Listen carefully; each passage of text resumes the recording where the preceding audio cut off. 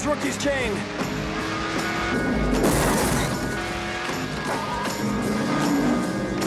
Cole, you're wandering all over the track. Yeah, well, the son of a bitch just slammed into me. No, he didn't slam into you, he didn't bump you, he didn't nudge you. He rubbed you. And rubbing, son, is racing.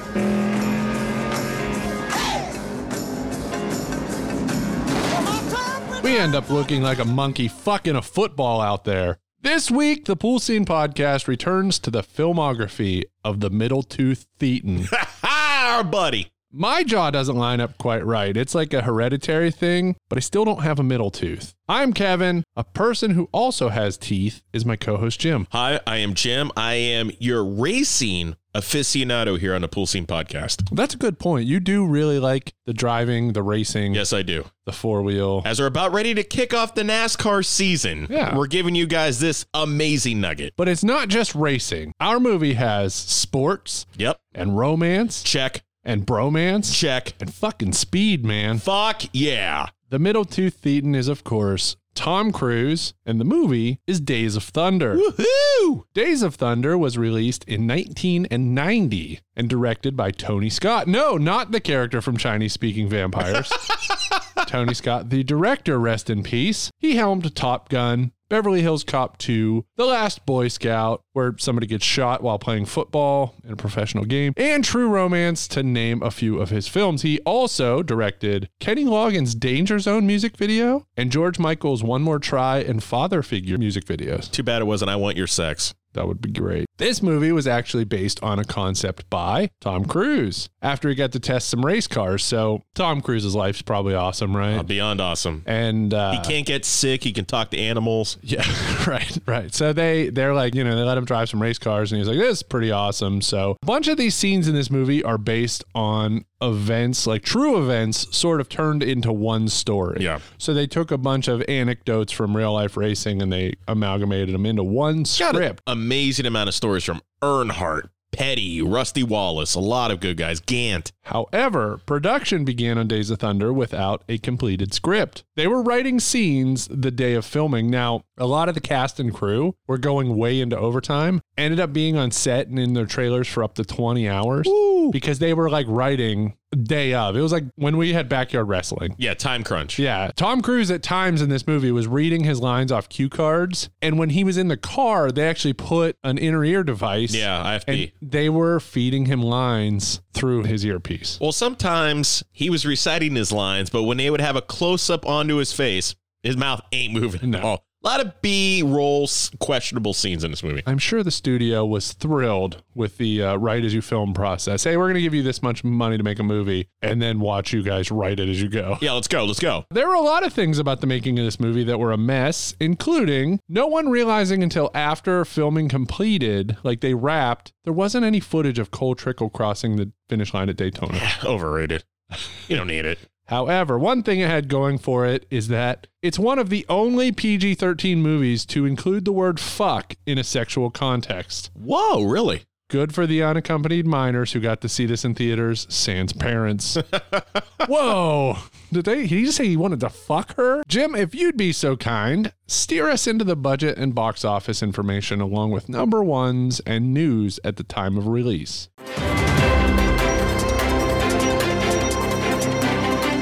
Days of Thunder came out June 27th, 1990 to a $60 million budget, and it made $158 million at the box office. So about double. You're good there. Right. And the studio saw this as a colossal failure. And we're going to talk about that in a minute. Yeah, I'm excited for it. Because I've got some notes. It's pretty crazy, the fallout from this movie. I mean, I'm assuming, and I'm just guessing here before you talk about it, that they had an amazing agreement with NASCAR where they were like, we'll give you this footage, we'll give you access to these drivers, and hopefully cobble something together. I'm not sure about all that. I would imagine this movie had a pretty aggressive marketing campaign. I know, as you mentioned off air before we started recording, that there was a Hot Wheels tie-in. Yep, the Cole Trickle and Roddy Burns. This will come up later, so just put an earmark in this. This may have fallen within like Tom Cruise's prime. So I'm sure he was getting a fat paycheck for this. Big time. And yeah, so even though it doubled the budget when you put the marketing materials in it, I don't know. I mean, I'm not sure what it needed to clear in order to. But the amazing thing, like I told you also off air, this movie is the quintessential 1990 color scheme movie. Look at Cole Trickle City Chevrolet car, his Superflow car, the Mellow Yellow 51, Russ Wheeler, underrated, Marty's. Maybe this isn't a logic question, but when Harry Hogg, H-O-double-G-E. when Harry Hoge makes the, when he builds the car, Yeah. does he do the paint job? Because they like show him in a garage working on it, and then like the next thing you see, it's got like the gradient green. I'm like, man, this guy can do it all. Sometimes I think it came across like Harry was a fucking prophet. Like he was a car speaker. Like this car would talk to him. Yeah. So Kevin, we're going to go a little different stuff here on the news this week. We're going to change it up a little bit. Sports. We're talking about sports here. NASCAR season, like I said, is about to start off. So I can't think of anything better than to tell you who graced the cover of Sports Illustrated for the week of June 27th, 1990. Your favorite golfer, Kevin. Okay. Hale Irwin. Who? Good old Hale Irwin. You might know him from winning a ton of Senior Open titles. I thought you were going to say Jeff Gordon. Not Jeff Well, Gordon. Jeff Gordon, that probably was a few years later, right? It would be another 4 years before Jeff Gordon came onto the scene. Did Jeff Gordon have a short career? In NASCAR? Just period. Jeff Gordon was around for over 20 years in NASCAR. Oh, wow. 'Cause Four cup titles. I shouldn't say Jeff Winston. Gordon, his stuff seemed to be everywhere. Like he's, to me, with the exception of maybe Earnhardt, that Jeff Gordon stuff was everywhere. Everybody in The Rainbow 24. Yeah, like you saw that stuff. Everyone, like he was like one of the first drivers that I ever noticed creeping into like pop culture. Well, for Jeff Gordon specifically, he wasn't a Southern boy. I believe he was raised in Indiana, and he was the polar opposite. They needed that guy to go against Earnhardt, the Intimidator, the black number 3. You have this Rainbow 24. It's a dichotomy of two people. But Gordon won 4 cup titles. He's a Hall of Famer. He did really good. But yeah, he's over 20 years in NASCAR. Okay. So that's longer than I thought. NASCAR careers go for well over 20, almost 30 years. Except for Dale Jr., probably thankfully retired. Concussions added up. And Yep. I mean, that's a lot to live up to when your dad is a 7-time champion. Who died on the track.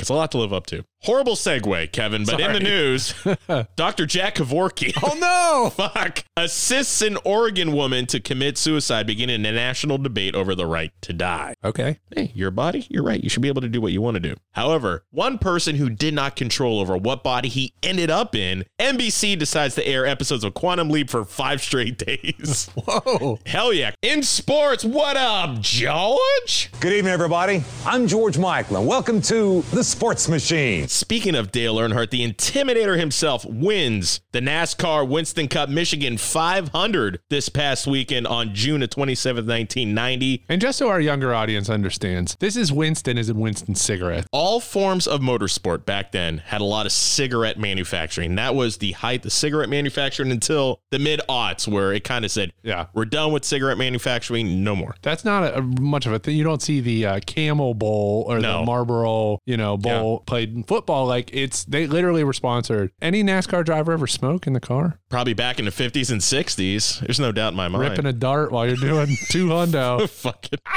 That should be a name of the movie. Ripping a dart doing 2 hundo. However, he did go on to win the cup by 24 points over the number 6 Valvoline Roush Ford of Mark Martin. Okay. There's your NASCAR sports little nugget for you. The defending champion Detroit Pistons beat the Portland Trailblazers 92-90 in Game 5 for back-to-back titles. Piece of shit Isaiah Thomas was your MVP. Kevin, we've talked about this man on the podcast before, but Jose Canseco signed a record for this time. $4.7 million per year Oakland Athletics contract. Wow. 4.7 record contract there. Let's throw it over to our man, Kurt Loder, and MTV News.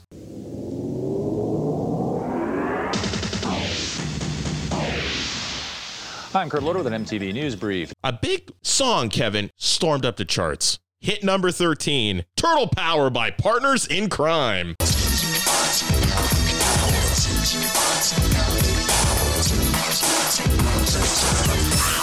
Which fucked up. Yes. Because they say Raphael's the leader of the team. Splinter's the teacher, so they are the students. Leonardo, Michelangelo, and Donatello make up the team with one other fellow, Raphael. He's the leader of the group, transformed from the norm by the nuclear group. No, he's not. That's the only like piece. I mean, maybe, hey, if you read the comic books from the early 80s or whatever, Kevin Eastman ones, you reach out to me and you tell me I'm wrong. But as far as I know, Turtle Power is the only example of anyone ever saying Raphael was the leader. Nobody ever. Or Michelangelo, because he's a goofball. But like Donatello, Leonardo always seemed like the leaders. For me, being the cartoon watchers we were, it was Leonardo who was the leader of the team. Right. Not Raphael. Never. If you remember that first movie, Raphael spent the majority of it knocked out in a bathtub. And if you remember, there is a 20 years later, I think it is, revisitation. Where's Raphael now? Yes, exactly. It's VH1. Behind the Shell. Yeah, behind the shell of Raphael. It rhymes. Yes! No, there's like a 20 years later of Partners in Crime. They do that Shredder Won't Like It version. Oh, God. Remember? Yeah. And they buy, I wouldn't even call them like costume store quality. They're like somewhere between costume store, rental costume quality, and movie quality. They're somewhere in the middle of that. They're like scary looking Ninja Turtle costumes that he made like his own video for YouTube. But it's literally Rock the Casbah, but it's Shredder Won't Like It, Rock the Half Shell. Oh, my God. That's all right, we're gonna win this fight, so For the longest time, I didn't realize it was Partners in Crime. I thought it was Digital Underground that did the song, which would have been great if Humpty. Why can't Humpty dress up as Raphael? I have no idea. Rap group 2 Live Crew members are arrested in Florida for obscenity charges. 2 Live Crew went on trial in Fort Lauderdale, Florida on Tuesday, charged with singing obscene songs for paying adults during a nightclub performance last June. The jury consisted of 5 white members, 1 black. So far, by their own admission, their main problem has been stifling fits of laughter. First, it was learned that a police recording of the offending performance had been made on a tiny microcassette recorder placed inside a briefcase. When prosecutors attempted to submit a policeman's handwritten transcription of what he thought he heard on that very garbled tape, Judge June Johnson turned them down, leaving defense attorneys flushed with potential victory. Uncle Luke talking about dropping that pussy. He dropped his ass into jail, which is bullshit because it went on with the parental advisory stickers on the 2 Live Crew albums. I'm sorry, but as a kid, it's like this shit going on with Rogan right now. You put a parental advisory sticker on it, I'm going to want to listen to it more. It's going to make it more intriguing for me because I feel like it's illegal and I shouldn't be listening to it. Yes. So you're only encouraging. Tipper Gore with the whole parental advisory and steamrolling the CDs. Yeah, go figure. Speaking of somebody who didn't need any parental advisory stickers, if anything, you needed to lock your moms up. Billy Joel performed a concert at Yankee Stadium. You're just turning the screw. You're attacking us at this point. And we're living here in Allentown. And one person that was not in Allentown, your #1 movie in America, Dick Tracy. Who didn't get a hard dick for hard Dick Tracy? We've talked about this. This isn't really a spoiler for our audience. I think we've had Dick Tracy penciled in on... Since like season 1. Yeah, for every season. And we can't find it on DVD. Yeah, that's the thing is it's not that much of an accessible movie. It's not streaming. Because like we try to help you guys out. We want you to watch these movies along in anticipation of the episode when we put out the hints and announce the movie. But a lot of these are on Netflix or HBO or Amazon or Hulu or somewhere. Dollar Tree. And Dick Tracy is just... No, I found it on VHS. Kevin and I have it on VHS, but it does us no good for this. Yeah. Your #1 song in the United Kingdom, Sacrifice / Holding Hands by Elton John.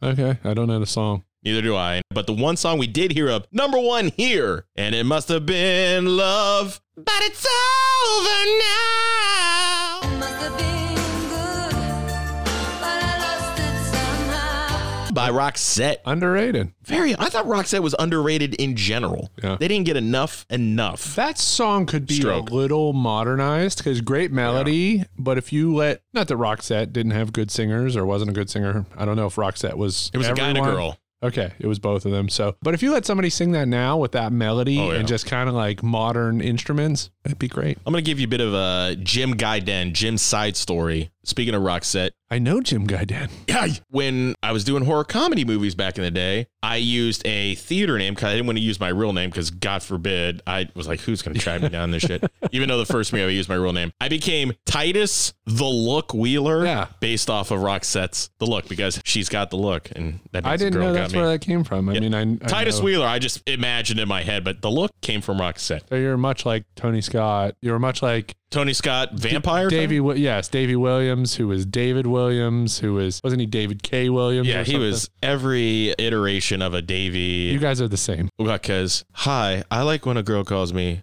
Look and text messages, but that's all that was going on in 1990, June 27. Now, Cole, when you shift the gear and that little needle on the tack goes into the red and reads 9,000 RPM, that's bad. It's also my fault if the tires blow, if you ask this old fart.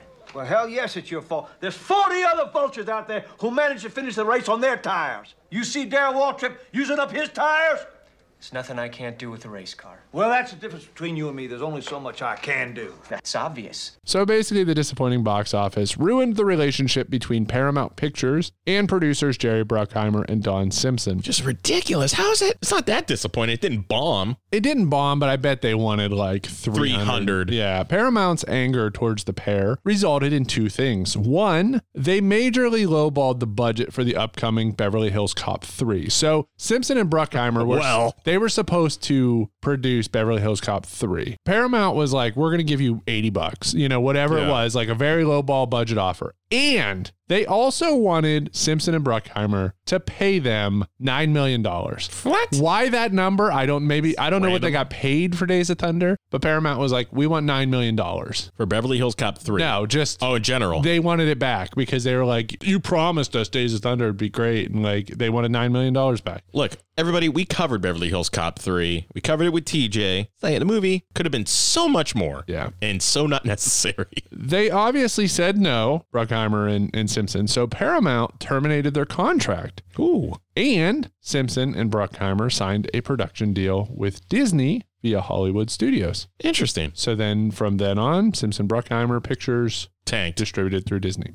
Tanked right through them. All right. All right, let's draft into the plot. Oh. We start with our main character, Cole Trickle. He's young, but he has several championships in open wheel racing. Which is IndyCar, basically. Yeah. Cole has his sights set on the next chapter, winning the Indianapolis 500. Cole is recruited by Tim Dolland to join his team in the Winston Cup Series. Dolland also brings car builder and crew chief Harry Hogg out of retirement to lead Cole's team. Harry had left NASCAR a year prior to avoid investigation for the death of his driver, Buddy Bretherton. Great name. It's an excellent name. Cole struggles in his first few races, and current Winston Cup champion and rival racer makes things harder for Cole, essentially hazing him on the track. God damn it, that's enough. You can't play with Rowdy like this. He's going to give you a real ass ripping. Just relax, Harry.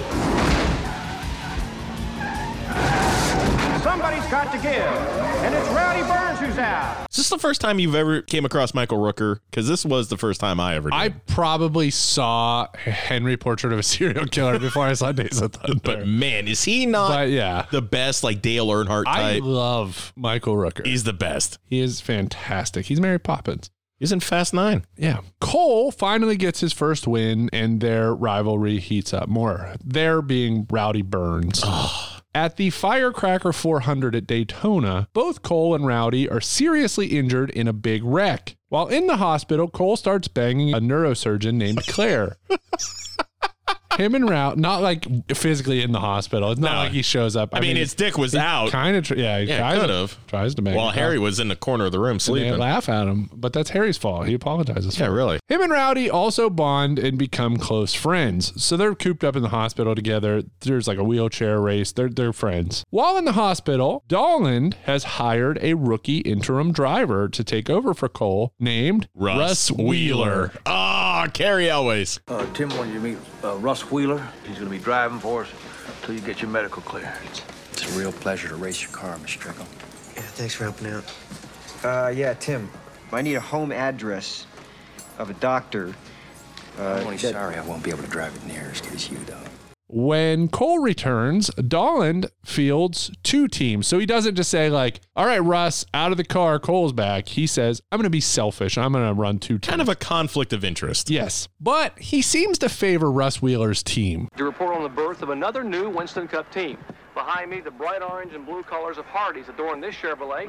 Who's the driver? Well, to no one's surprise, it's Russ Wheeler, the young man who subbed so superbly just weeks ago for the injured Cole Trickle. Listen to this horse shit. Now joined by car owner Tim Dalen. Now, Tim, my question now is you've got two competitive spirits here, and will these competitive spirits cause you a conflict? Well, of course, Jerry, we believe that we can maintain the integrity and the independence of these two race teams. Otherwise, we wouldn't be doing it. Who'll you be rooting for come Sunday, Tim? Well, I'll tell you, Jerry. I'll even wave to him every time I lap him. Because Russ is good. He's a hot shot. He's got that Hardee's money coming in, brother. Doesn't have that Superflow ding-dong cash. That roach beef. The animosity leads to Cole crashing into Wheeler, which causes a fight for which Harry and Cole are fired. Rowdy has to have brain surgery, but he asks Cole to drive his car at the Daytona 500. They say I got a busted blood vessel in my brain, so they want to drill a hole in my head, get rid of the leaky blood. You think I should let them do it, Cole? Yeah, You'd let them if it was you? I would. Okay. Then I gotta ask you to do something for me. Well, name it. Drive my car. What are you talking about? Daytona. And Rowdy lost his sponsor. Yes. So that's why he needs it. At Daytona, Cole sets up Wheeler to think he's going for a slingshot maneuver. So basically his signature move is passing on the outside. Yes. Using the draft when you come up close to a bumper, basically the airflow goes over one car and makes two cars into one. He always passes on the outside. That's why you're our racing expert. I do what I can. Call me Dr. Jerry signature Punch. maneuver is to pass on the outside, but instead he sets him up. He crosses him over like Tim Hardaway, and Cole passes on the inside to win Daytona. Cole celebrates with his pit crew and Claire, and then our movie ends with Cole talking to his speechless Harry, and then they have a fucking foot race to the finish line. Harry Hogg. Kevin, I don't know if you knew this. I have Harry Hogg's 40 time. He ran a 4.240 to Victory Lane. Harry Hogg hauls ass. I love that. It's a great sequel. And then Days of Thunder 2. So my working title for this, as Jim knows, and I've mentioned a few times, if you've been with us since the beginning, every once in a while I'll mention one. I never put the name of the movie in my phone. I always put like an alternate title. Knights of Lightning. Knights of Lightning. Days of Thunder, Knights of Lightning. We go from Metallica last week, who they could have been called Metal Up Your Ass. Yeah. to that. I love Days of Thunder, Knights of Lightning. I love it. All right, let's get into characters. We have Tom Cruise as Cole Trickle in the number 46 City Chevrolet, the Superflow Chevrolet, and later the number 51 Mellow Yellow Chevrolet. Character patterned after Tim Richmond, while his name is a nod to Dick Trickle. Yeah, who is an actual race car driver. Robert Duvall as Harry Hogg, Cole's crew chief, patterned after Harry Hyde. Randy Quaid as Tim Dolland, the race team owner, patterned after Rick Hendrick. Jim, your boy, Tom Sizemore, was considered for this role. Really? Yeah. Oh. But he would have been the villain, what is right? still weird, though? The Randy Quaid thing. It just, to me, I'm like, oh, I forgot Randy Quaid's actually in this. Yes. Okay, so this is where things get interesting. All right, I need you to get out your clicker, your counter. Nicole Kidman as Dr. Claire Lewicki. This role would have went to Robin Wright. There were scheduling conflicts, but she wasn't the only one. Get this. All of these were offered the role before Nicole Kidman. Kim Basinger, Sandra Bullock, Allison Doody, Jodie Foster, Sarah Jessica Parker, Heather Locklear, Madonna, Michelle Pfeiffer, Molly Ringwald, Julia Roberts, Meg Ryan, Brooke Shields, Sharon Stone, Ali Sheedy, all turned down the role. Jesus. That makes Nicole Kidman, I think if I was counting right, 16. Okay. Kim Basinger would have made perfect sense. She just came off Batman. Popular, got the star power. Who's the Doody chick you brought up? Allison Doody. Who the hell is that? An unfortunate poop name. Yeah. Tom Cruise had some say in this. I think he was a big enough star at the time, and he had some say, and they were like, Nicole Kidman, and he had seen her in something, and he was like, that'll do. Then I'll marry her. Good enough until I marry her. And she's 6'8", I'm 5'3". And her accent, it's so weird to hear her natural accent in this movie. Full on Aussie. You shouldn't be driving a car anywhere, not on a road, not on a racetrack, and not in a parking lot. You are selfish, you're crazy, and you're scared. Yeah, and then after that, it disappeared, and then they got divorced later on. There's these celebratory divorce photos, which are always interesting to see. Michael Rooker as Rowdy Burns, the current Winston Cup champion, patterned after Dale Earnhardt. Tom Cruise wanted Kurt Russell in this role. Rumor has it that the role was also offered to Dale Earnhardt himself, who turned it down because he didn't like the bad guy stuff. So Rowdy starts out as the villain. Dale didn't like that. John C. Reilly as Buck Bretherton, Cole's car chief. Cary Elwes as Russ Wheeler, a rookie driver patterned after Rusty Wallace. Fred Thompson is Big John. Fred Dalton Thompson, at the same time this movie was out, was in Die Hard 2 at the very same time. Yep. President of NASCAR, patterned after Big Bill France. Richard Petty, Rusty Wallace, Harry Gant, Neil Bonnet, Harry Gant, Dr. Jerry Punch all have cameos. They have like the real voiceover guys. They have some ESPN guys. Mario Andretti and his twin brother patterned somebody off of them. I don't know. There's a bunch of like inside racing ancillary stuff that I don't yeah. you know, I wouldn't catch, but you would. What actor or actress gives a passable performance? Does any non-lead character steal scenes? It's got to be Rooker. Hey, you ain't buried in horse manure after all. Looking pretty good. You're the ones looking good. Oh, it hadn't been easy, Harry. I'll guarantee you. But this bitch is ready to run. I love Rowdy Burns is just so good. The guy who's king shit sees this young kid come in and just naturally, like that opening scene where he takes Rowdy's car around Atlanta. Oh, he's like, you would have been faster than Rowdy on the pole. So right off the bat, he has that guy who he knows. It's his Jeff Gordon. Yeah. It's his Jeff Gordon before Jeff Gordon. And then next thing you know, they get in that accident. Harry's telling him in the hospital that he thought he would have been clear if he would have stayed up top, but he thought he got knocked into. But then those two bond. That fucking wheelchair scene in the hospital hallway. How fast are they going that the nurses can't catch them on foot? I don't want to be next to this clown. You might be picking up the pace a little. Hey, man, if you want drugs, you have to see the nurse, okay? But yeah, I love Rowdy Burns. I like becomes human. Next thing you know, you're cheering for the guy. I like John C. Reilly as Buck Brotherton. Hey, see, now there's calculating drivers, and then there's kamikaze drivers. And a Cole here is a kamikaze, like my pappy was. Hey, who's that? Buddy Brotherton. Buddy Brotherton was your dad? He died at Daytona, didn't he?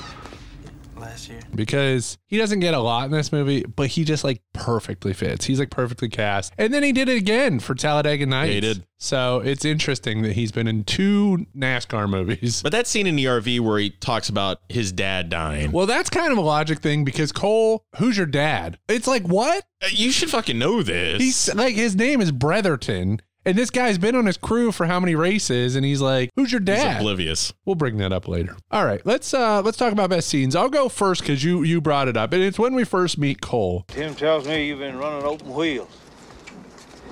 That's right. And now you just want to up and drive NASCAR. That's right. What do you know about stock car racing? Well, watched on television, of course. You've seen it on television? ESPN. The coverage is excellent. You'd be surprised at how much you can pick up. I'm sure I would. Look, this may not be the best time for you to run this car. Was there some problem? No, sir. Y'all go right ahead, but you've been this bitch the least little bit, I'm gonna tear your balls off. He shows up on a motorcycle. So Tim Dolan, he doesn't have the stroke or the money to get into NASCAR. So we hear Harry tell him, nobody's going to respect you. You know, you're going to have to earn this because he's just like a car lot owner. Yeah. He like owns a car dealership down south. Yeah. So he wants to get into NASCAR. He's not going to be able to sign a big name driver. So he gets Cole, who was an open wheel driver. So it's like he sort of gets like this driving savant, but has never driven a NASCAR. When he makes arrangements to drive Rowdy's car, he rents out the track. And when Cole shows up, he shows up on a motorcycle. And Harry's like, no, do not get in that car. Don't drive that car. Don't touch that car. You have to remember at the time, it's not as much as it used to be. NASCAR was a good old boy sport. It's south of the Mason-Dixon. What is great about the parallel with Cole, coming from California, he's a Yankee. He's a Yankee coming into a Southern boys sport who thinks he's king shit. And it really pisses off Harry when he says, stock car is just a stock car. It's all the same. Yeah. Not to him, it isn't. No. And he, like, they just butt heads instantly. So then he gets in, he takes the test lap, as Jim mentioned, and he actually beats Rowdy's time. Mm-hmm. And mind you, one of the things is when Rowdy tests the car, it's like perfect. It's perfectly tuned. He It's says, a I won't Rowdy touch spec. a thing. Yeah. It's in perfect spec. So then Cole gets out there and they're real worried he's going to, slick and hit the wall. He drops the hammer. He drops the hammer and he comes back in. Rowdy's a little bit of an asshole to him because he's like, wait until you get out in the crowd. Which is right. Yeah, he's like, you can run, an empty track, whatever, but wait until you get in the crowd. But it's just funny because Harry's like, absolutely not. But then we see Cole has the chops, but it's truly wait until he gets in the field. So speaking of when it gets into the field, Cole's first couple races, he just can't. He's burning out the tires. He's dropping transmissions. He's blowing engines. At one point, they're just so fed up. Like Harry's sitting in the pit with ice cream. Yeah. And then my first favorite scene is it's iconic. He's hitting everything. He's hitting car after car. Then yellow flag comes out. He comes into the pit. Harry gets right up to him. Cole's still in the car, right by his neck. He's like, all right, well, we're still under a caution. I want you to go back out on that track and hit the pace car. Hit the pace car? Hit the pace car! What for? Because you hit every other goddamn thing out there. I want you to be perfect. Go on, go. I love it. That is such an amazing... I mean, Robert Duvall in this movie is just so good. He plays that good Southern boy. That's where him and Cole kind of just started sparking. Yeah, that's very representative of everything, like their relationship from the beginning throughout. He becomes more of like a surrogate father to Cole. He does. The best scene in the movie is the rental car smash-up race. Well, you got me here. Now what? Well, here's how I see this deal. Since you agree I ain't gonna let you drive this car to dinner, and I agree you ain't gonna let me drive this car to dinner, there's only one way to settle this. What are you talking about?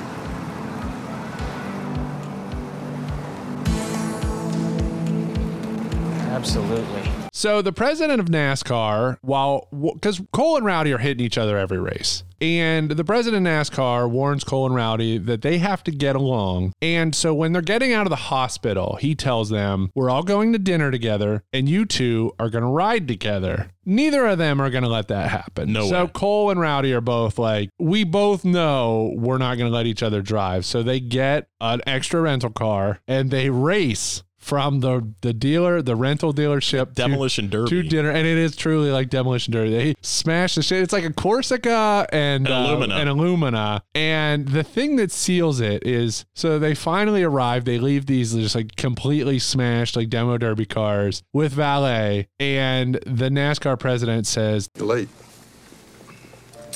We had car trouble. What kind of car trouble?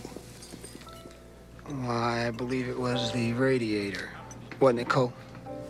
Yes, Rowdy. I believe it was. And they blame it on car trouble. Rowdy flashes this big smile. He's got the gap in his teeth, and Cole returns the smile. So my next one is kind of a deep one. So they're in the RV after his first win. Cole's drunk. Harry's drunk. Cole goes into how he ended up losing his seat. You bought worthless mining stock. Told you I lost my ride? Well, that's how I lost it. T-Motor was a con man, junk bonds, worthless companies. Mainly, he sold stolen yachts. When I won enough races, he even used my name to promote the sales. He went to jail, and I lost my ride. It's pretty humiliating, actually. Well, hell, Cole, there's no need to be embarrassed by some low-life piece of trash you put in that kind of position. Well, Harry, that depends. On what? On whether or not you're related to that low-life piece of trash. Was my father. He worked for his dad, and he found out his dad was skimming money. Yeah. And he lost his ride. That was the scheme, because Harry really doesn't know Cole's background at all. Right. Cole opens up, and I think this is the point where Harry starts seeing him as a genuine dude. Meanwhile, Buck just told Cole how his dad died, and we find out later in the film Harry might have had something to do with it, not taking Buddy out of the car. Yes. Because there was a lot of, he passed out because there was exhaust fumes, and Harry was like, because he left NASCAR, he just up and left, which is very suspect. Well, there's different stories. Like in front of Buck, he tells Cole that Buddy had a massive heart attack before he hit the wall. And then when there was a NASCAR investigation. Yeah. And then later it's like, well, they said he was breathing fumes or whatever, but he was like, he was talking clear as day. There's just different takes on it. Which the movie could have went down another path if Harry was not telling Buck what really happened. Yes. Which would have been interesting. And it seems that way. Yeah. Like it definitely seems that way. It's an iconic scene in this movie, but I like the setup part of it, which is, and I will say, I don't really care for the romance and love story angle in this movie. I think it kind of takes away from it. It's the story of a rookie driving phenom. It's enough. He doesn't need to find love along the way. Yeah, he doesn't can need find to love fuck. later on. He doesn't need to fuck his doctor. No. So after that exact scene that you just mentioned, they're all drunk. They're in the RV. They get pulled over. The cops make them get out of the RV and put their hands against the RV. Well, looks like we found something. What's that? Concealed weapon. Where? Right here. Now, the only question is, will he actually use it?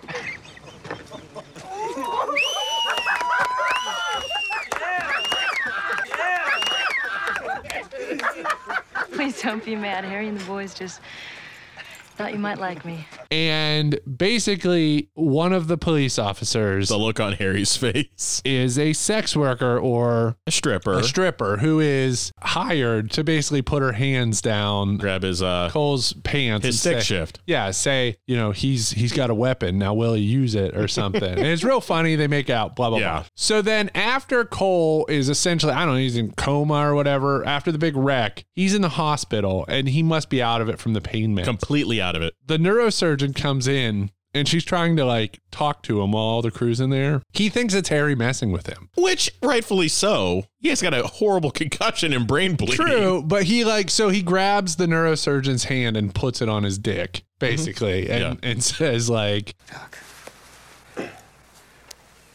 isn't this what you're really looking for? Well, that's interesting enough, Mr. Trickle. But it's just not my specialty.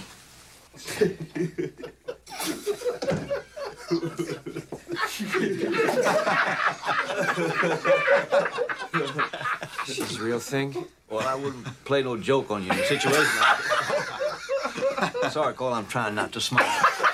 And then, Harry apologizes to her. I want to apologize for what happened with Cole when you come into the hospital room. Mr. Hogue, please. It's nothing to worry about.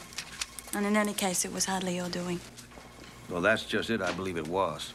You see, not too long ago after he won Darlington, we played a trick on Cole. We dressed up a pretty girl in a highway patrol uniform. And anyway, we told her to get real ornery with him, and she did. By ornery, you mean... I mean real ornery. Why would you want me to know about this? I don't want you to hold a bad opinion of Cole. I believe it scares him. He needs reassurance from you that he's okay. And after all, you're his doctor. That's it. In real life, even in 1990 terms, that doctor is never going back in that room. No. There is no fucking way. Nope. My next one, of course, is Harry and Cole in the barn after Rowdy asks Cole to ride his car because he lost his Exxon thing. Yeah. He's trying to convince Harry, let me do this. And Harry protecting the hell out of him. You're scared. Yeah, so are you. Yeah. What? I need this, Harry. I don't have anything else. You've given me a life. God damn it, I don't want to lose it. Just put me in that race car. Let me be the one to show you what you've done. Just trust me. Let me drive, Harry. I won't make a fool out of you. Because he cares about him. He doesn't want to see him die because Harry still has Buddy's death over his head. It's like a black cloud. But then he agrees to, okay, I'll get back in it. And then Harry's confession to him about Buddy's death. I love that scene because it's very kind-hearted and you see how much Harry Hogg really does care about Cole. You have anything else? Cole completing his comeback and beating Russ Wheeler. Yeah. That's awesome. Last turn, careful. He's gonna try and slingshot past you, Russ. Don't worry. I know Cole. He always goes to the outside. This one's for you, Harry. He's going high. He's going low. Son of a bitch!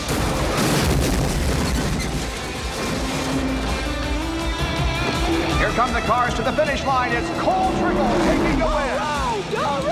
Yeah, we'll get to Russ a little bit later, but yes, when he pulls the maneuver to make him think he's going outside and cuts him on the inside and beats Russ Wheeler, it's awesome. Well, it's not even that. Before they even showed up, they built the car but had no engine. Yeah. So then Tim, because Cole shows up, he's like, how'd you get the engine? He looks over at Tim. Tim gets it. At one point, Cole's about ready to go a lap down, and then Tim tells Russ Wheeler's crew, go out there and push him, push him, push him. So it's good to see them actually come back together as one unit. But man, Cole's passed on the outside. Cole, and he does the slingshot and he wins Daytona. Perfect way to end the movie. The good part about that is he tells at the beginning of the movie, Cole says, you get me a car, I'll win Daytona next year. Yeah, and he did it. And he does it. Makes me wonder though, if Rowdy ever came back, he's still riding in Rowdy's car. I think Rowdy's probably done. You think he's done? I don't know. He had brain surgery. I don't think he wants to be done, but maybe he works on Cole's crew or something. From what I've learned and from watching racing or any type of form of racing for the past 30 years, you can't get it out of your blood. Even if you could have a severe accident, which we've seen severe accidents. If Earnhardt didn't die in that accident in 01 and he was just really badly injured, I have a feeling he'd still get back in that car even as he's approaching 50. It's hard to get this out of their system. All right, let's rev our engines for the pool check. Hey, you ready to go, Kevin? You ready to go, Kevin? I'm creeped out by that. You want to get in the pool? Now, let me rip my Winston Dart before I jump in. Cigarette out, pool check. I burned my hand on the fucking dart. We're going to do Mount Rushmore of driving movies. Now, that's we're painting this with a broad brushstroke. Basically, it could be chase movies. It could be like official racing movies. Driving Miss Daisy. Could be Driving Miss Daisy. There's driving in the title, right? So pretty broad terms. And Jim, I'm going to let you go first. My first head on the Mount Rushmore, you can't have driving movies or chase movies without the man Burt Reynolds. It's Smokey and the Bandit. I've got it too. That is the quintessential outlaw driving. There is some NASCAR mention in that movie too. That movie was the Mason-Dixon Good Old Boys movie, and it's one of my favorites of all time. Smokey and the Bandit. I mean, it's on my list. It's Burt. So that is one of my heads as well. I have from 2011 Drive. Oh, of course. I mean, he's a stuntman driver, and we see some driving stunts. We see him drive as like a heist getaway driver. I mean, more so the movie's like drama heist movie. I almost bought that jacket. Well, a lot of people, I think, almost bought it or did buy it. I really love the opening scene, and spoiler, if you haven't watched it in the last, 10 plus years, then it's a little late for you. But the opening scene, we see him in a car, and you're like, man, this guy really likes sports. He's listening to I think it's a Clippers game, and he's listening to this game while he's just kind of slowly driving around. And you're like, man, this guy can't miss this Clippers game. And then when the game ends, you see him rip the car into a parking deck. Awesome. And then just put on a hat and walk out with all the other sports fans. It's pretty cool. It's like a getaway from a bank robbery or a building robbery. And he stashes the car in a parking deck at the end of a basketball game in LA. Awesome. It's a sweet movie. My next one, Jason Statham, The Transporter. Okay. Such a fucking amazing movie. How that dude just manipulates an Audi is phenomenal. Now, okay. The Italian Job, is that a driving movie? Yeah. Okay, so you got Statham and Marky Mark. We probably should cover that. That's a good call. In the same movie. And you know what? I've never seen The Italian Job. Should probably watch it. It's probably a good idea.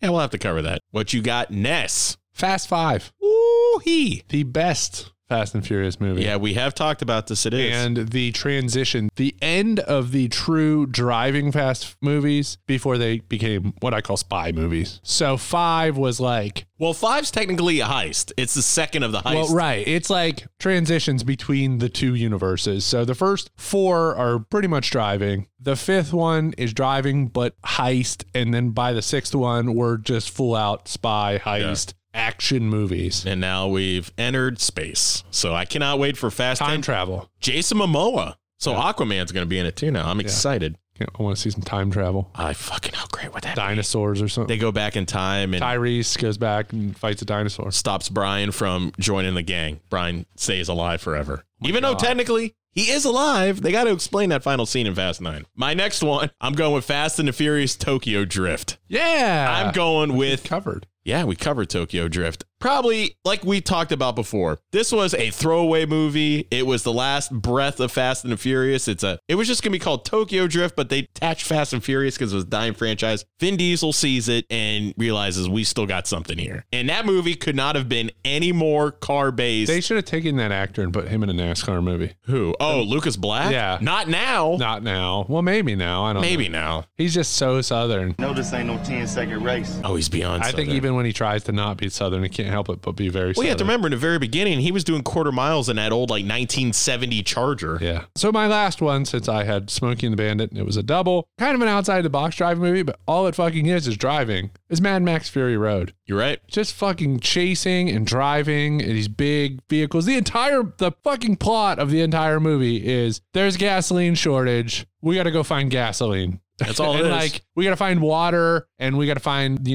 green stuff. We're just driving through the desert. We're looking for weed.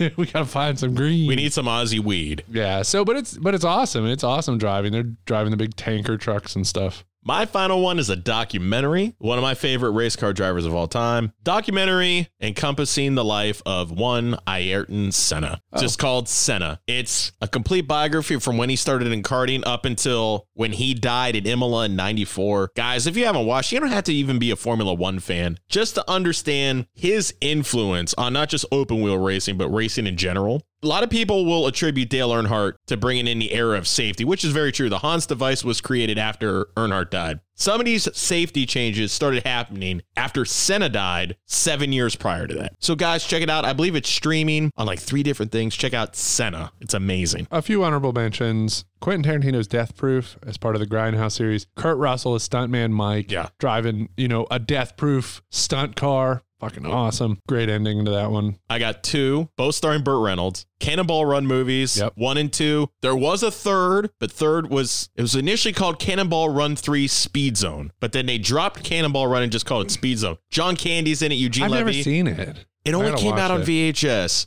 but it was like Canadian Cannonball Run. And then back to Burt Reynolds. He played a stuntman, Hooper. Yeah, Hooper. I would like to say was it a Jackass episode where they did the Gumball Rally? Oh, yeah. Oh, no, Viva La Bam. Viva La Bam. I love it. That's a real thing. Yeah. I mean, they actually do run the cannonball still. It's an actual thing. Repo Man, which I don't think Jim has seen. I've never seen Not that. much of a driving movie. It's kind of a stretch. And then an underrated one that was kind of a weird time for movies, but it's called Collateral. It's directed by Michael Mann. Stars Tom Cruise and Jamie Foxx. And Jamie Foxx is a taxi driver. Tom Cruise is a hitman. And he basically needs Jamie Foxx to take him to all these appointments. It's pretty cool. Get out of the pool and get some darts. Light up that Siggy!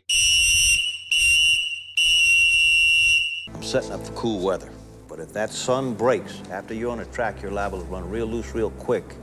And I don't want to worry you enough, but Cole's not ready for that. He's changed. See, he's changed. You cannot get out of control and expect him to bring you right back. He's liable to hurt you, you're liable to hurt him. I couldn't handle that, so you gotta take care of him, all right? Gotta take care of him.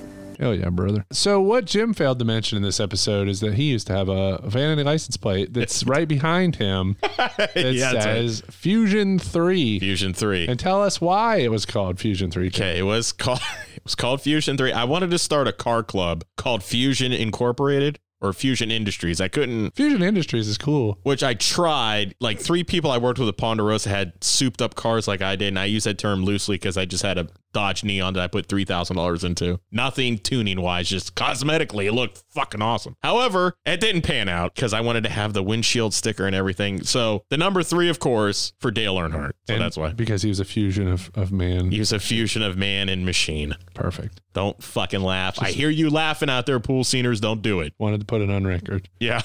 So our critical question this week, we are covering the middle tooth thetan. I think it's a privilege to call yourself a Scientologist, and it's something that you have to earn. And because a Scientologist does, he or she has the ability to create new and better realities and improve conditions. What time frame would you consider Tom Cruise's prime? Oh. I would say either 83 to 90 or 92 to 96. So 83 to 90 is Risky Business. Risky Business starts in 83. We then go All the Right Moves, Legend, Top Gun, Color of Money, Cocktail, Rain Man, Born on the 4th of July, Days of Thunder. That's 83 to 90. Now, only one movie separates the next group. There's a movie with Nicole Kidman called Far and Away. I haven't seen it, so I'm just going to say not part of his prime because I've seen everything. And then 92 to 96, A Few Good Men, The Firm, Interview with the Vampire, Mission Impossible, Jerry Maguire. Now, again, if we included Far and Away, that's his filmography from 83 to 96. There are very few, if any, misses. I mean, on good there. thing you didn't go up to 99 because then Eyes Wide Shut enters the Which is fray, interesting. Which is a very weird movie. Man, I wouldn't even say 83 to 85. I'd go 86 to 90. So you'd go starting with Top Gun. Starting with Top Gun. Top Gun, Color, Money, Cocktail, Rain Man, Born on the 4th of July, Days of Thunder, to 90. Yeah, that's quite amazing. What do you think his best performance is? Out of everything? Few Good Men? Probably at Jerry Maguire? I think Jerry Maguire. Jerry Maguire's really good. A Few Good Men, he's excellent in. I will say shout out to Tommy C for his performance in Paul Thomas Anderson's Magnolia as Frank T.J. Mackey. Now, Magnolia is an incredible film. It's definitely the greatest film of all time that's longer than 3 hours because it's it's like 3 hours and 20 minutes. It's the gold standard for every movie now is 3 hours. It's one of the things that you like. 2 VHS tapes. Yeah. So you have to put in a second tape to watch the rest of Magnolia. Bastards. All right, let's talk about logic. It all could have been different, Mr. Walker. You should have allowed nature to take its course. All right, so I will say almost everything about Russ Wheeler. Russ Wheeler don't deserve to win, Tim. And if NASCAR won't call it low down, shit-ass racing, you better. Yeah. He sort of comes out of nowhere as the villain. He has no backstory. Like, exactly. He's the driver who replaces Cole. That's fine. But he's this enormous asshole. I guess you can just be an enormous asshole. You don't need to have a backstory. Why? But if he was such a phenom, why would he sign with Dahlin? Why not with like a bigger team? Where did he come from? Because like he just steps into Cole's car and wins. He's this phenomenal like rookie of the year even over Cole. Here's the thing. He didn't just step into Cole's car. He brought his own sponsorship over Cole's car. Yes. So and Dahlin had to use Cole because he couldn't get a driver. And it's like maybe Cole's couple wins before the wreck gives Dahlin some credibility. Who is Russ Wheeler? Here, I got something that could have been solved in 5 minutes of dialogue on screen. So that scene where they're in the shop and Cole's trying to find out about the doctor. What's her name? Claire. Where she lived? Claire. To send her flowers to thank you. Try to get in her pants. Harry goes, this is Russ Wheeler. He's going to be driving your car. What happened if you showed a little exposition? Like after Russ leaves, Harry and Cole are talking. Do you know about that guy? When I was racing open wheel out in California, yes, he was my top rival. Yes. He was on the opposite team. It was always me versus him. And all of a sudden you get Russ Wheeler to come in and it's the perfect revenge story because then he's going to start taking out Cole's life. Son of a legend. Yeah.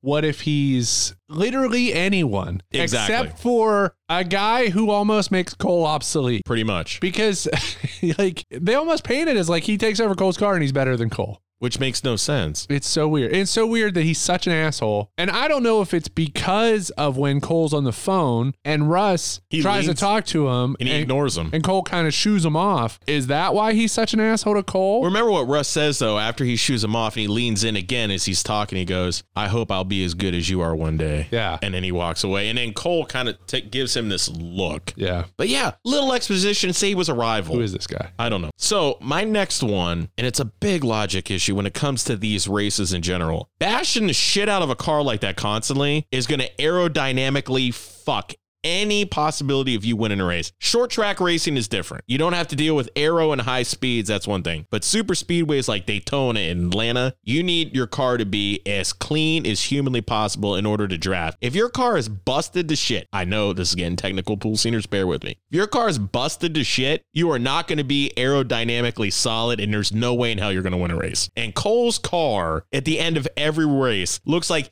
he pissed off a husband because Cole fucked his wife and the guy took a sledgehammer to his car. It's that bad. These cars get so tremendously dirty, which makes me think all these exhaust fumes that are coming into Cole's car, how he didn't get knocked out by carbon monoxide blows my mind. So speaking of car stuff, Cole waits how many races to tell Harry that he doesn't know much about cars? Because I don't know much about cars, okay? Well, hey, Cole, that don't make you a damn bit different from any driver I ever met. No, I mean, I really don't know. I don't know what you just said about a turn here and wedge there. I don't know. I don't know. How could that be? What's the difference? They told me to get in the car and drive, and I could drive. Point is, I'd like to help out, but I can't. I'm an idiot. I don't have the vocabulary.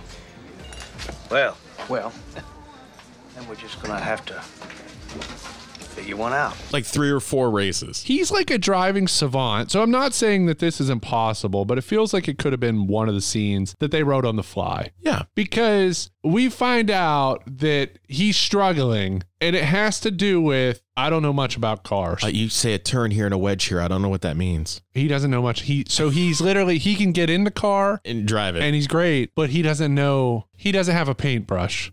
To go back to last track. Exactly. What I don't get is... my friend. That's the thing about any crew chief like Harry. They're going to know within 30 seconds if you understand the inner workings of a car. They're not going to let you get in that car unless you know, are you oversteering? Are you understeering? You need to know these terms. You need to know how a car feels. That's why there's no such thing that a stock car is a stock car. It's all the same. Yeah. But it's not. Right. It's not. Right. And these were, they say, what is it, Illumina? It's a Lumina. Yeah. Chevy Lumina. Cole Trickle, Cole, did you have any idea you could run the car wide open to that last turn and make it stick like that? I knew it all along. How's that? Well, that last stop, when I came in, Harry put on special tires. Special tires? Harry Hogg, what's special about it? Well, nothing in particular. You know. Looks like Harry Hogg has a little explaining to do. A lot of things that make no sense, too, and I mentioned it briefly before. A lot of the B-roll they use is not compatible with the actual scenes they are racing. At one point, you got to look, it's a split second, but I paused it. That final race at Daytona, there's the big wreck. Cole powers through it. But if you pause it at one point, you see a mellow yellow car get fucking douched and taken out, which makes me think at the same time, Kyle Petty, Richard Petty's brother, who also raced NASCAR, raced the mellow yellow car, but it was the mellow yellow 42. Okay. So that car was taken out, but next thing you see, here comes Cole steaming through it. So a lot of the scenes don't jive. There are a couple weird secrets that don't need to be secrets or don't add to the story. So we brought this up earlier. Cole quits open wheel racing because all he says is, I lost my ride. Because Harry says, well, if you are coming off all these championships and wins, why did you get fired? And he goes, I didn't get fired. I lost my ride. And it's like, okay, that doesn't make a lot of sense. So you find out it's because, wasn't it his dad who was selling stolen yachts?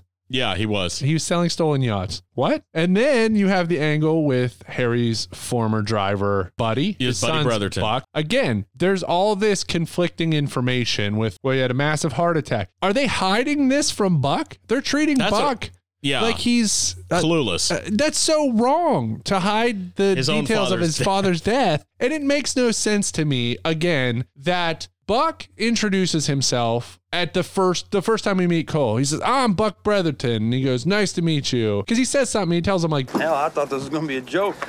You never drove a stock car before? Sprints mainly. What's your name?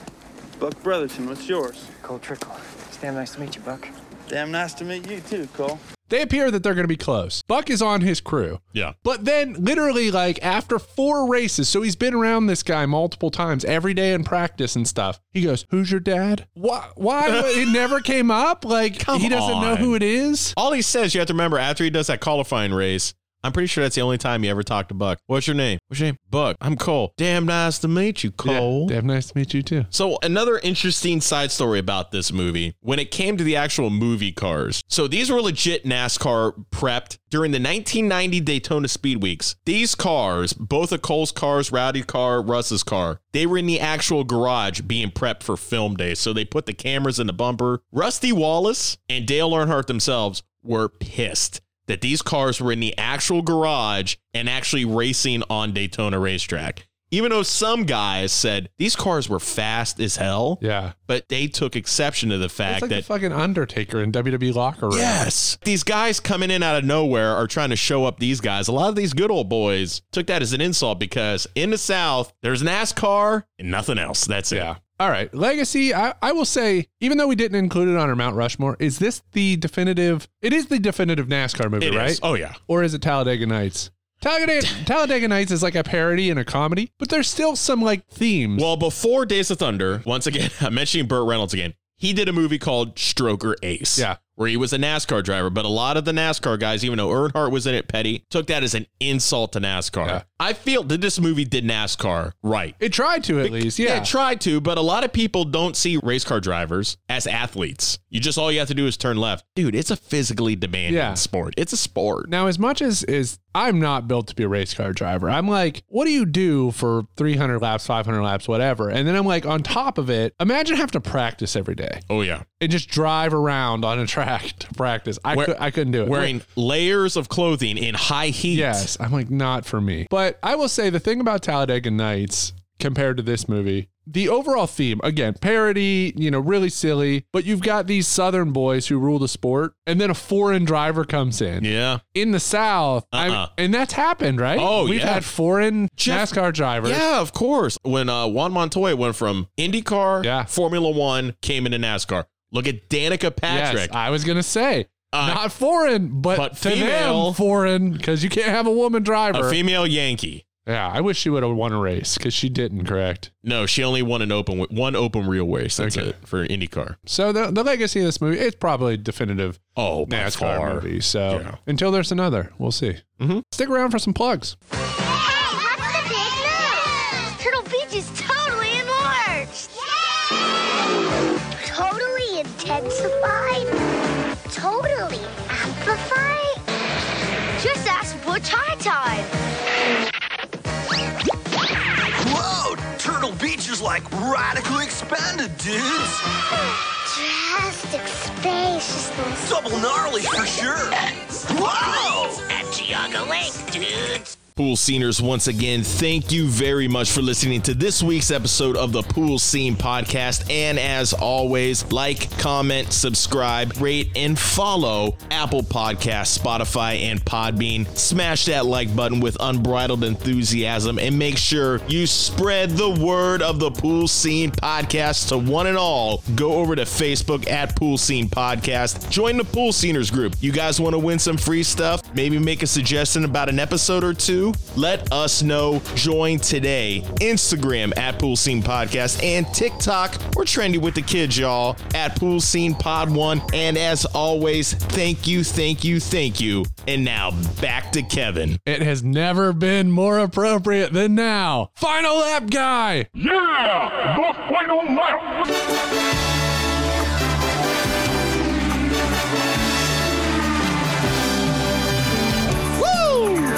So I have to have some surgery tomorrow. Yeah, with a snowstorm that's on its way. We're getting the Ang Lee movie Ice Storm here coming to us basically throughout, I guess everywhere, because one of my contacts at work in Oklahoma, they were like struggling with some weather, but we're supposed to get a ton of rain and then it's supposed to freeze and then we're supposed to get like 15 inches of snow on top of it. I'm supposed to have surgery. So basically my left eardrum not functioning. Your eardrum's supposed to open and close as necessary. That's like why you can. Which blows my mind how long you've been like this. It's been forever. I've been to the doctor 5 times. I've been given every antibiotic, every steroid, nasal sprays, allergy pills, and then go back and it's more steroids, more antibiotics, more nasal sprays, and more allergy pills. Why? I've done all the right things and they haven't addressed it. So they sent me to a specialist, like a ear, nose, throat guy, and there's a new like experimental surgery. So they are going to put a balloon in my eustachian tube. So they're going to knock me out, just an outpatient thing. They're going to stick a catheter up my nose. They're going to go to the, your eustachian tube is made up of bones and cartilage. They're going to find that cartilage and they're going to inflate a balloon, which should then open my eardrum. They're also going to put a tube in my ear so that I can get some like immediate relief. But it should be a while, I think, before I get some relief concerning my eardrum. Which is crazy because none of you would ever have known that Kevin's had hearing issues for a considerably long time. And I worry because a lot of times if you have like an ear infection or something, you're not supposed to fly. And I don't have anything like immediate coming up, but I have flown and I'm afraid I won't be able to fly like right after surgery. I'm afraid I listen to headphones at work. That's like literally my sanity is at work. I can put in my headphones. I can like go to some other place, listen to a podcast, whatever. And I'm afraid I won't be able to wear headphones. If I can't, I'll just wear them in my right ear. You just put a bud in your one ear. Put weed in my ear. For the longest time, I want to say maybe the whole of first season, we didn't wear headphones. We just riffed. It's weird. Yeah. Never had any ear problems growing up. Like I never had, like my wife had to have tubes like constantly. I did when I was a baby. I never had tubes as a baby. I never had any issue at all. And I honestly think what happened is I was swimming some laps at the Y and I think I got some water in my ear that never escaped. And then what the ear, nose, throat guy said is that like if you get water in your ear, if it doesn't come out immediately, it pretty quickly turns into what he called like rubber cement. Ugh. He says it becomes like this like sticky sludge. Yeah. And then he's like, it won't just come out. Nope.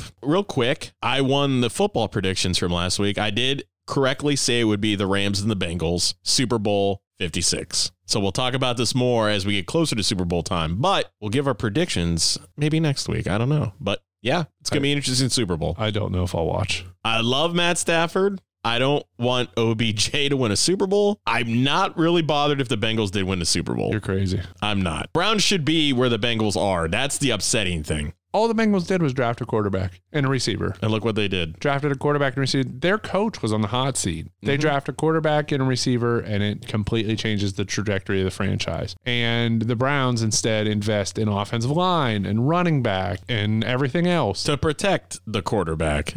Baker's fine. Yeah. But he's not. But then you have 2 stud running backs that you don't use properly. I would prefer the Rams to win, even though they have OBJ.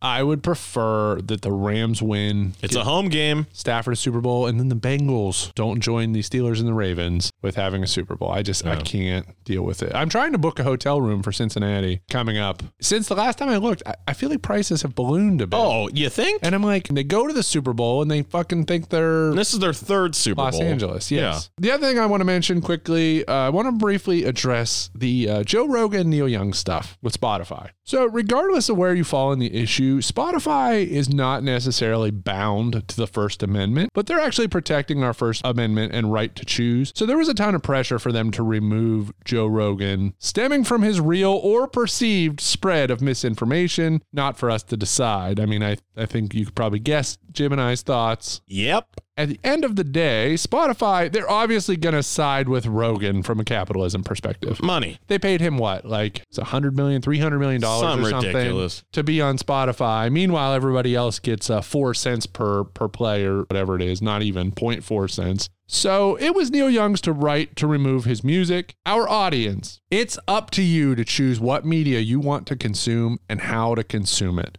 But I implore each of you, personally, use critical thinking and research facts before you follow what any podcaster tells you to do. Exactly. Jim and I included. Yeah. This applies to buying a product from an ad or research, man. Ingesting horse paste. Yeah. I mean, it's just Christ.